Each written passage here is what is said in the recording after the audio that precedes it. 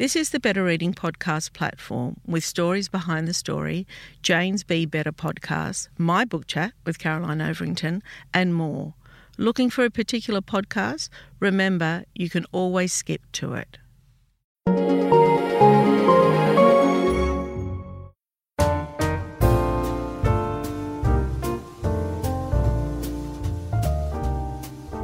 Welcome to the Better Reading podcast, Stories Behind the Story, brought to you by Belinda Audio. Listen to Belinda audiobooks anywhere, everywhere. Hi, this is Cheryl Arkle for the Better Reading podcast, Stories Behind the Story. We talk to authors about how they came to tell us their story. CJ Tudor, welcome to Better Reading. Hello, thank you for having me. Yeah, so CJ's in England. She's from the south. Where did you say you were exactly? We're in East Sussex in the south of the UK. Originally, I'm from Wiltshire. Then I lived in Nottingham in the Midlands for a long while. Yeah. And then we moved back here a couple of years ago to be close to family for babysitting, really. Yes, because you've got a little one, right? Yeah. That's handy. I'm all for being raised by the village. I've got lots of nieces and nephews. They're looked after by many, and it's a really nice way to raise kids, actually. It is nice it's nice for her to have family close by, because when we previously lived in Nottingham, we lived for a long while, we didn't have any family. So we were constantly trekking, back and forth to sort of see them. And, it's just nice to be closer, really, for her to see her grandma and grandpa and auntie and uncle and stuff, more often. Not that we can see them that much at the moment because we're in lockdown. But... You poor things. It's been going on for so long. Oh. Particularly in Sydney. I mean, it's feeling very normal. Of course, we're all completely aware of it and people are wearing masks where they can. But, I'm swimming every day. We're walking. A lot of us are going into the office. Not all of us. So it's starting to feel, I think we haven't had a community case for over 2 weeks now. And when we did, it was only about 2 or 3. That's brilliant. And we're still, UK has not been great. It's not been handled wonderfully. I think all hope's being pinned on the vaccination programme, really, at the moment, to sort of see a way out of it. It's weird. I think because we're in the countryside, we're quite rural. You don't see that many people anyway. So in a way, it's easier to kind of forget it's all going on. And then you sort of go out to the town or the shops or stuff and you kind of remember again. But, because me and my husband work from home, aside from our little girl being homeschooled at the moment, in some ways life isn't that much different.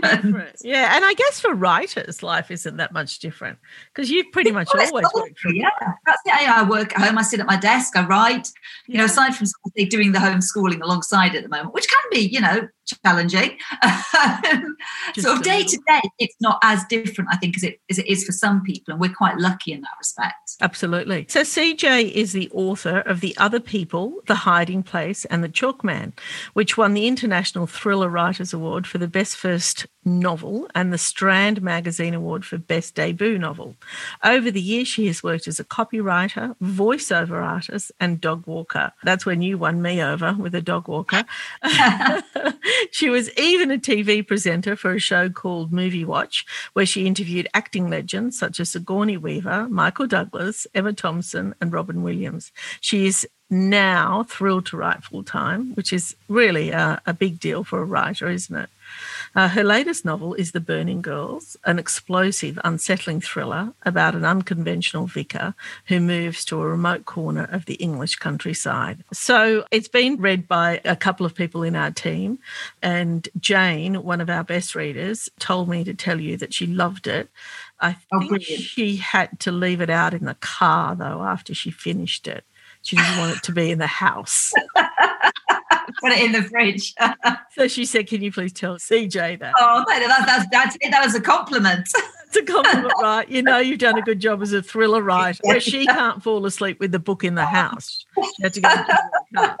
Anyway, there you go. We take things very seriously at the Better Reading office, and if you can't deal with the thriller book, get rid of it. Okay, so tell me, it is such a varied career in a way. Copywriting, writing, yes, they're the same, but there's lots of things there. So firstly, yes. I want to know, when you were little, did you want to be a writer? Where did you grow up, and where did the love of writing come from?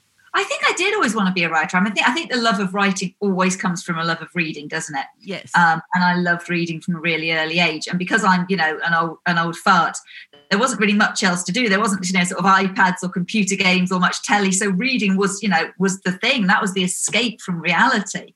And I started reading. I was quite ahead, in reading. And I started writing little stories myself quite early on, I think. I remember writing little stories about an elf who went on adventures when I was only about sort of 5 or 6, I think. But quite quickly, and I don't know why really, I started getting into sort of like creepy books and ghost stories. I used to read like Hamlin's Book of Horror and Hamlin's Book of True Ghost Stories, those big compilation books you used to get. And I used to give myself terrible nightmares when I was probably about 8 or 9 from reading these creepy stories. But something about it always really attracted me. And were your parents worried about what you were reading? I don't think they were really. I think they just were like, they were sort of like, she enjoys reading, I think I started like a lot of kids. I read a lot of Enid Blyton when I was quite young. And then I sort of moved on to things like Agatha Christie as well. And then these sort of creepy ghost stories kind of in between.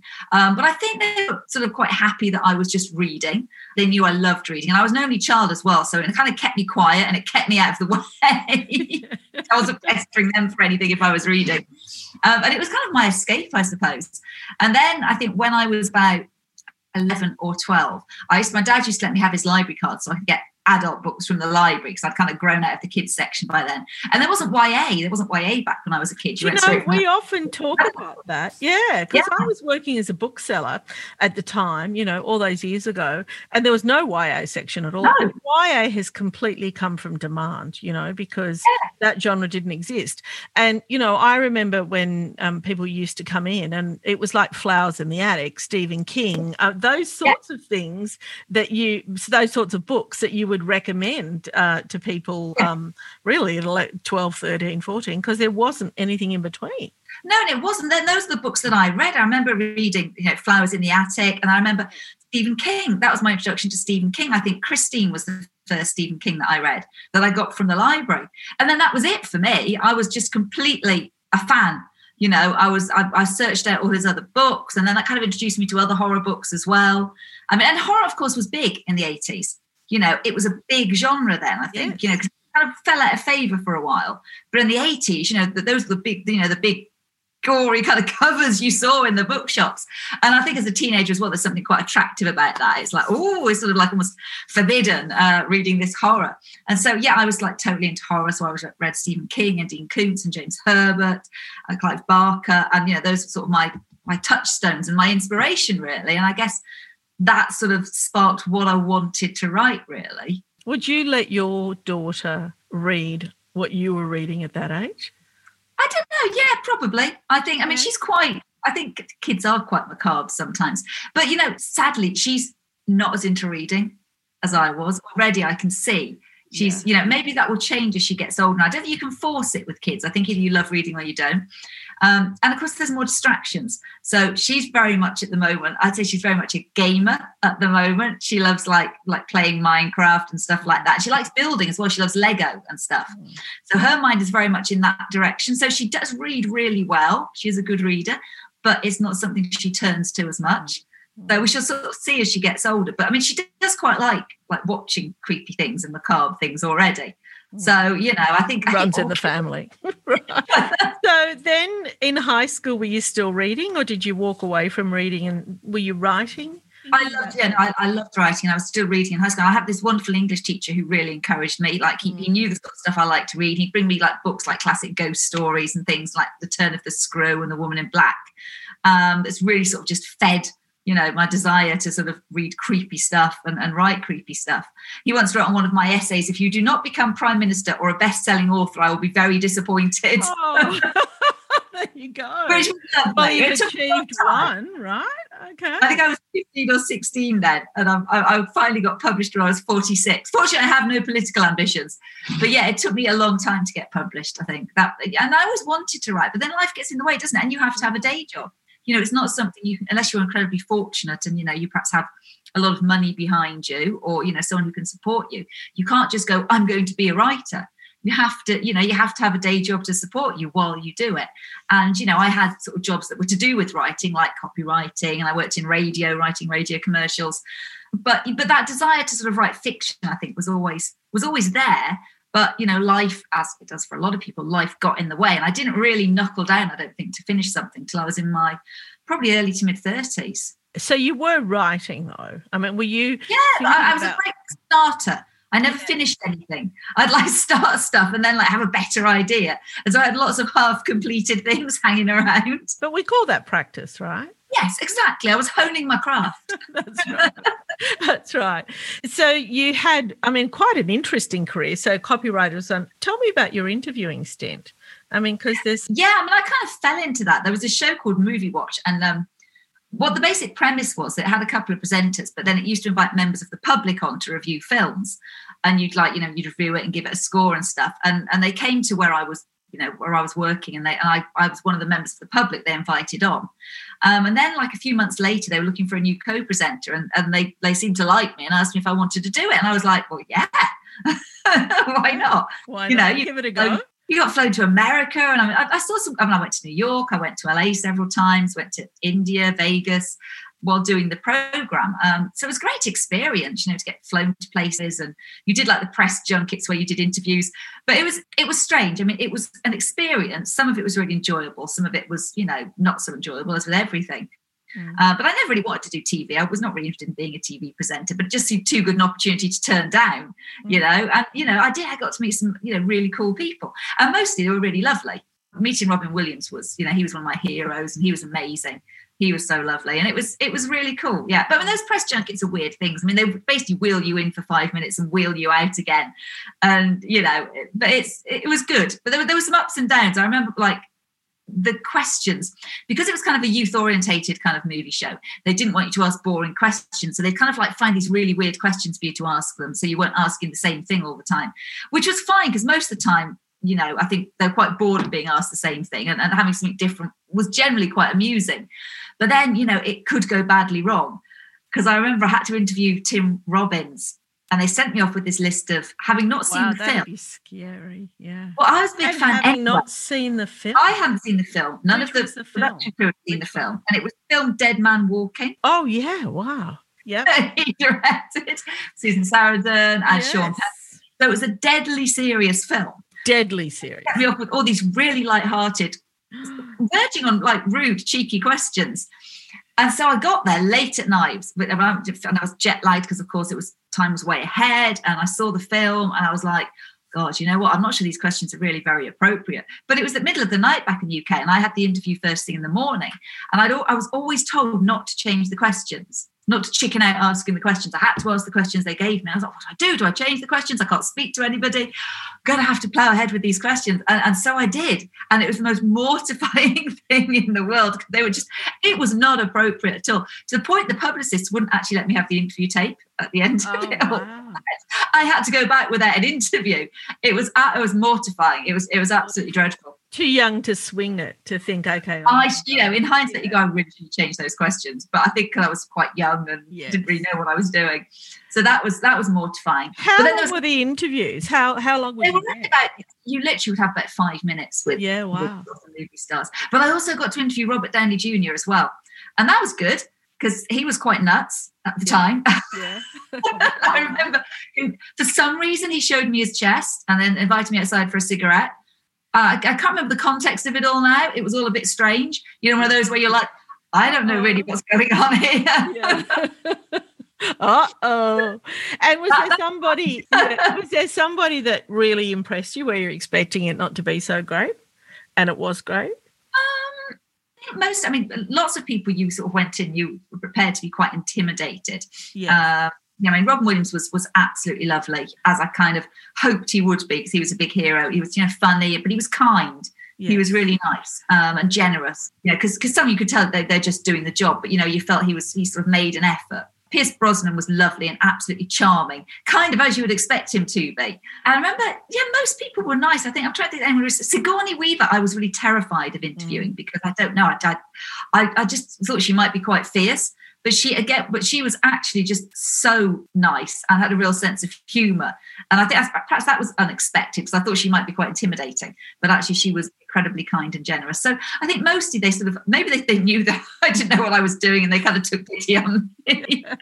So here you are, first and foremost to you at the moment, that here you are talking to me and the shoe is on the other foot, so to speak, isn't it? I know, it's weird. I think it's harder asking the questions, actually.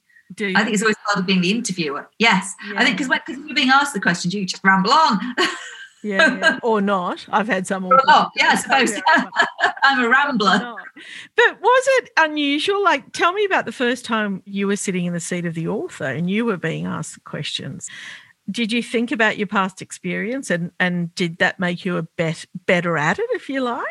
I don't know, actually. I mean, I think the thing was, I always said to people, one of the things they asked me when I was, getting signed up by the agent and meeting the publishers was like, how do you feel about sort of, going to events and talking about your books and things like that? Because a lot of authors are quite shy. I think we are. We do have a reserved side. That's why we do what we do. And I remember saying, look, I've been trying to get published for over 10 years and nobody wanted to hear about my writing. I am happy to talk about my writing. Yeah. And I think you're talking about the books, aren't you, a lot of the time? If you're enthusiastic about books and your writing and what you do, then it's kind of fine, really. And most people ask sort of nice questions and stuff and aren't horrible. So it's, no one's there going, I hated your book, you're so awful. That doesn't happen. I mean, we tend not to talk about a book if we didn't like it a lot. But, I often think there's a book for everyone. It's so subjective. But I think also, too, we've been lucky in the past few years having a longer format discussion like podcasts, where I've really enjoyed it because you get a lot more value out of it. It's not the 5 minutes. You do get insights, and even to, like we spoke to Matthew McConaughey recently, an actor. Oh, brilliant. Yeah, it was really brilliant conversation, 45 minutes, and you get more value in terms of understanding who the person is, don't you? He seems so cool. I really like Matthew McConaughey. Just seems one of those really cool, interesting characters. So it's that longer format that I think, with 5 minutes, it's like, it's so quick that nobody gets to relax. Whereas if you've got a longer period of time, anything in depth, you just kind of get pre-rehearsed answers a lot of the time. Yeah. So then tell me about when it was the moment that you decided, okay, that's it, I'm going to write a book. Or had you been writing and one stood out and you thought maybe this is the book? I'd had lots of false starts. I did, it took me a long time to finish something. My first thing was I have to finish something. And I did, and that was awful. I never did anything with it. And then maybe was it the next book, I caught the attention of an agent, because I got signed by an agent in my mid-30s. It was about my second or my third book I'd attempted to write.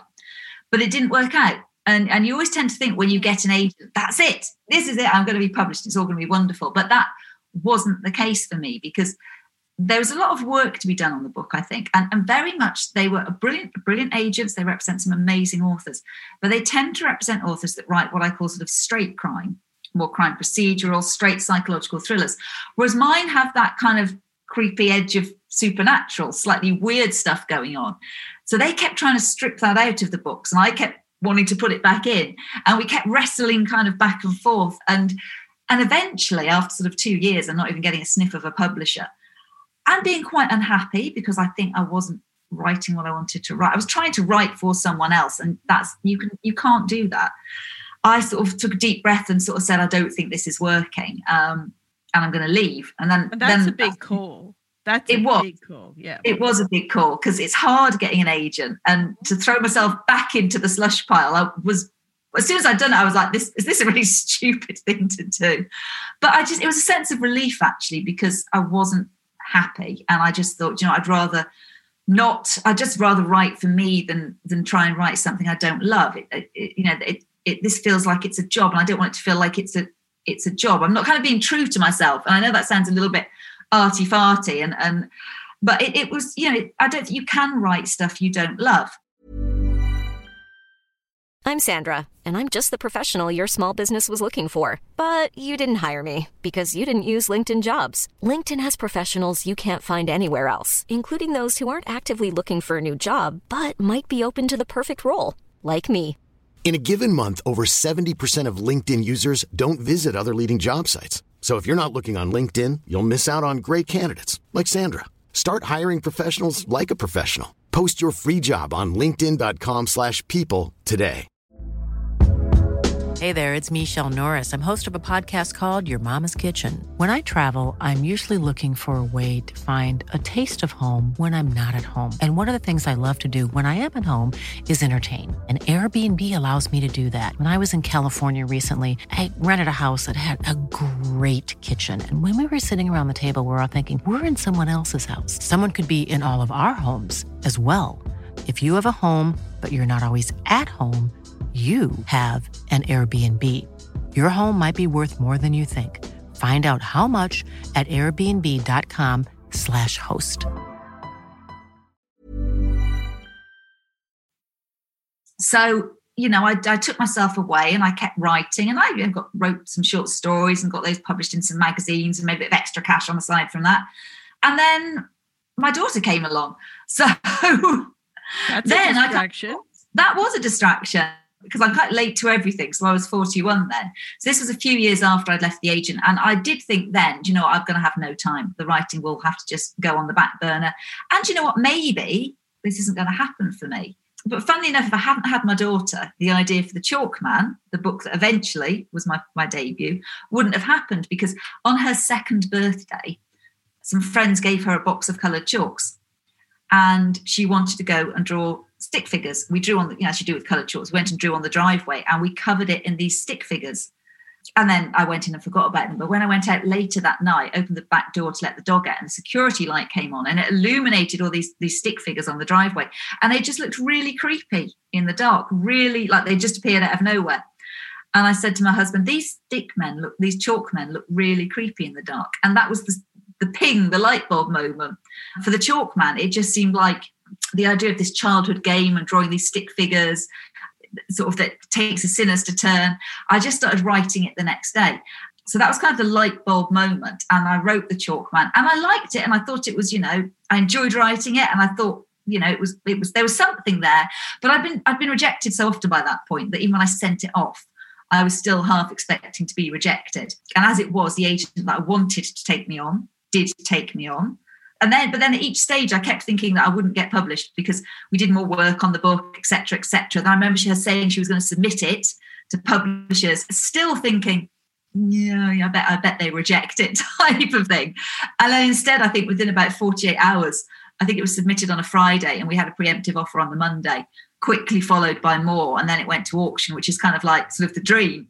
But it was such a surreal week from like being kind of unpublishable for so long to have a book like going to auction with lots of publishers and then selling to lots of other countries as well. It was insane, but it was literally the sort of the dream come true. Yeah, and sometimes that happens and the book doesn't go on to sell that well, but yours did, I know, it did, fortunately, because you can have all that lovely sort of hype, people blowing smoke up your bum, and it still doesn't sell, which I think is, you have to be realistic with things every step of the way.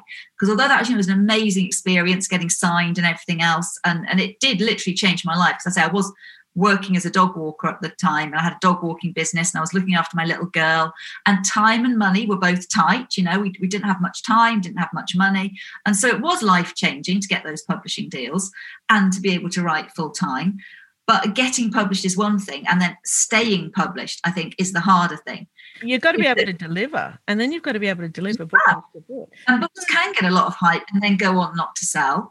And that's, you realise that. Sorry to interrupt, but I was just going to say, because readers, they're not fickle, but they know what they like and what they don't like, and they know what the expectation is. And you really have to connect with the readers. And sometimes I think that's just like mind reading, isn't it? Just to work up. It really is. And I think publishers do, they do kind of take a gamble on thinking this is a book that people will hopefully want to buy and will want to read. And, fortunately, The Chalk Man did do well, which was great. And of course, then that enables me to continue writing. But with each book, there's that, I think you have to be realistic and not. And I think that when you're a debut, people are obviously saying nice things to you, and telling you your book's great and wonderful, you're great and wonderful.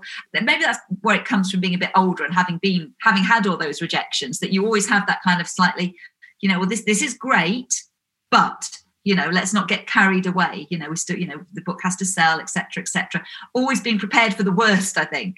So I think it's quite good to have that healthy degree of cynicism, because then, you are prepared. If something goes well, it's great, but you've got that side of you that sort of, well, if it all goes wrong, I can always go and be a dog walker again. And I still feel like that now, even 4 books down. Each book, I feel it has got to be better than the last, if I can possibly, or at least different and interesting for the reader. Can I tell you this, CJ? I've spoken to many, many authors, and I've got to tell you, none of the authors I've ever spoken to have been uber confident about their writing and about whether the next book gets published. And I think I really feel for you as a job, because, we all feel in the workplace more and more that you get better at it and you get more confident, and that's what happens. But with writing, you've got to find that with every single book, don't you?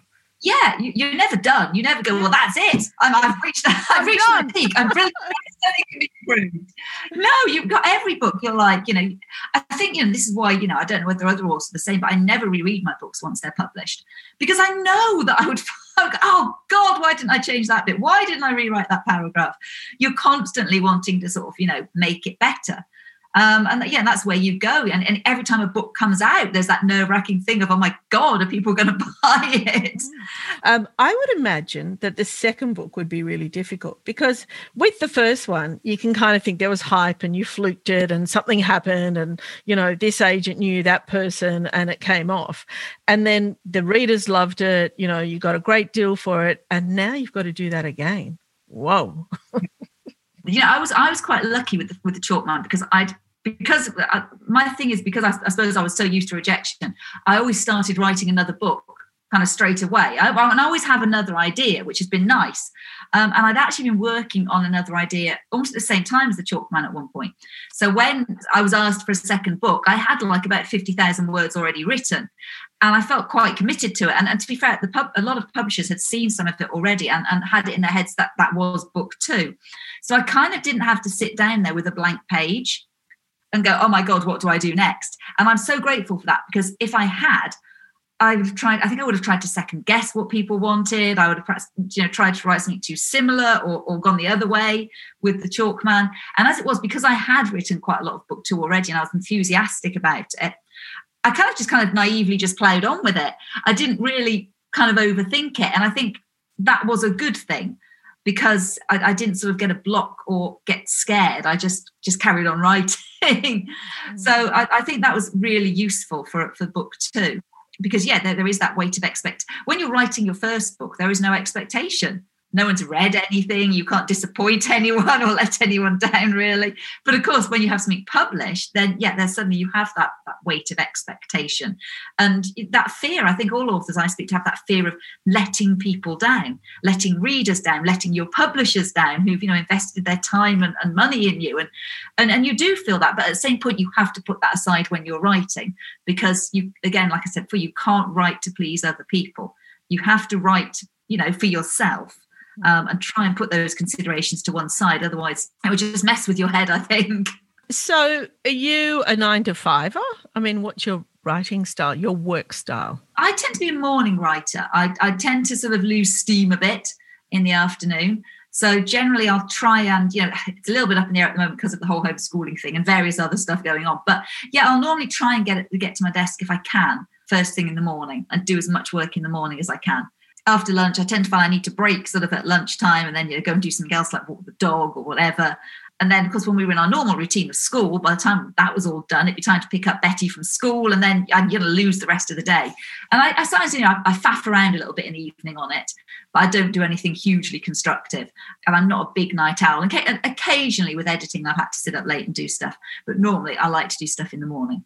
I think they're best times to work, don't they? And I'm definitely a morning person. I'd rather be up at 5 than stay up till 2 or 3, That's me all over. If I don't do anything in the morning, that's pretty much it. You're not going to get anything. I see people going to exercise classes at 7 p.m. and I think, oh, never. No, I like to run, actually. So every other morning I go for a run as well.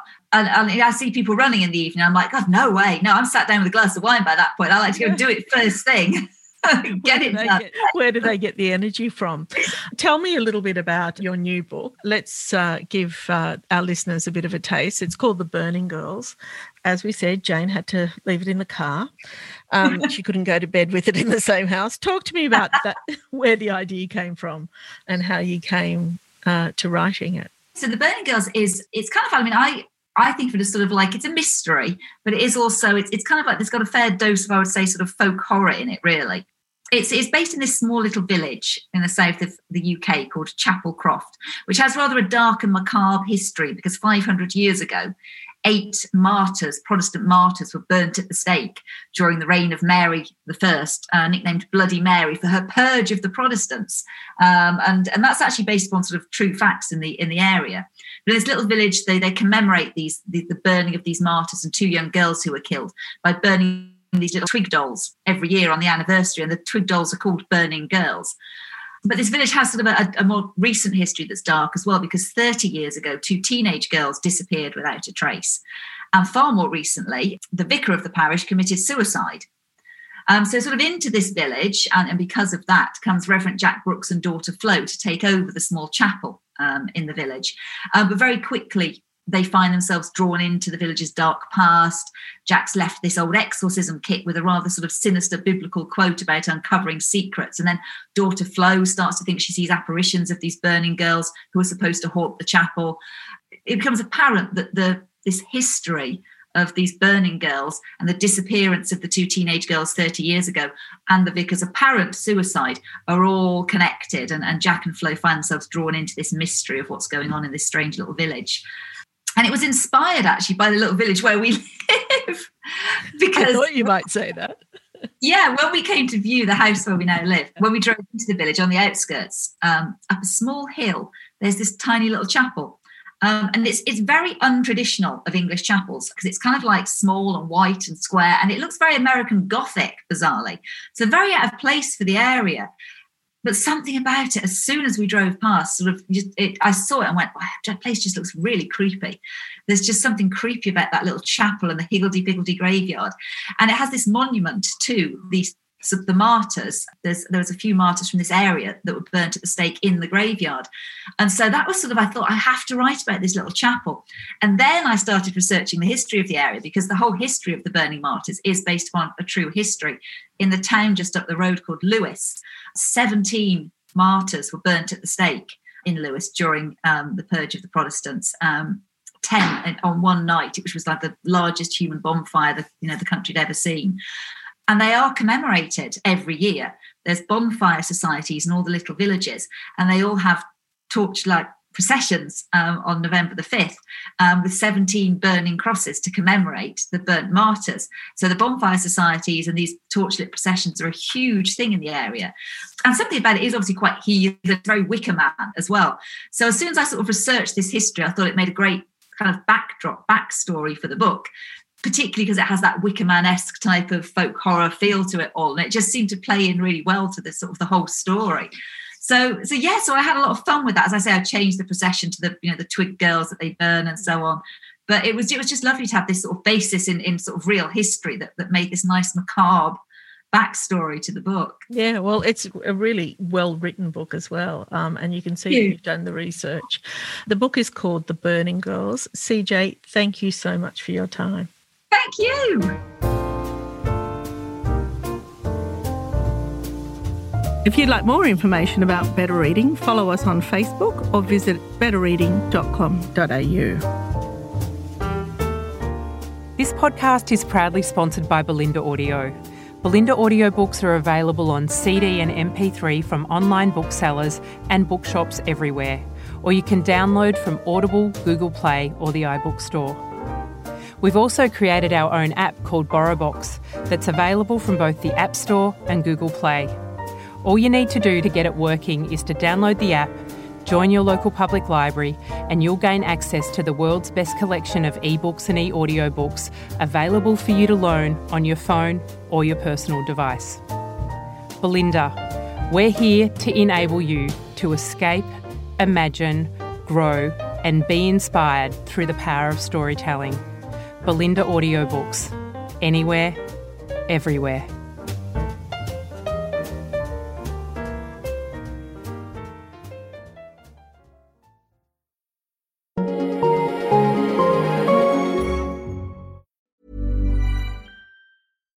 deserves the best, and there's no better place to shop for Mother's Day than Whole Foods Market. They're your destination for unbeatable savings, from premium gifts to show-stopping flowers and irresistible desserts. Start by saving 33% with Prime on all body care and candles. Then get a 15-stem bunch of tulips for just $9.99 each with Prime. Round out Mom's menu with festive rosé, irresistible berry chantilly cake, and more special treats. Come celebrate Mother's Day at Whole Foods Market. Hi, I'm Daniel, founder of Pretty Litter. Cats and cat owners deserve better than any old-fashioned litter. That's why I teamed up with scientists and veterinarians to create Pretty Litter. Its innovative crystal formula has superior odor control and weighs up to 80% less than clay litter. Pretty Litter even monitors health by changing colors to help detect early signs of potential illness. It's the world's smartest kitty litter. Go to prettylitter.com and use code ACAST for 20% off your first order and a free cat toy. Terms and conditions apply. See site for details. Planning for your next trip?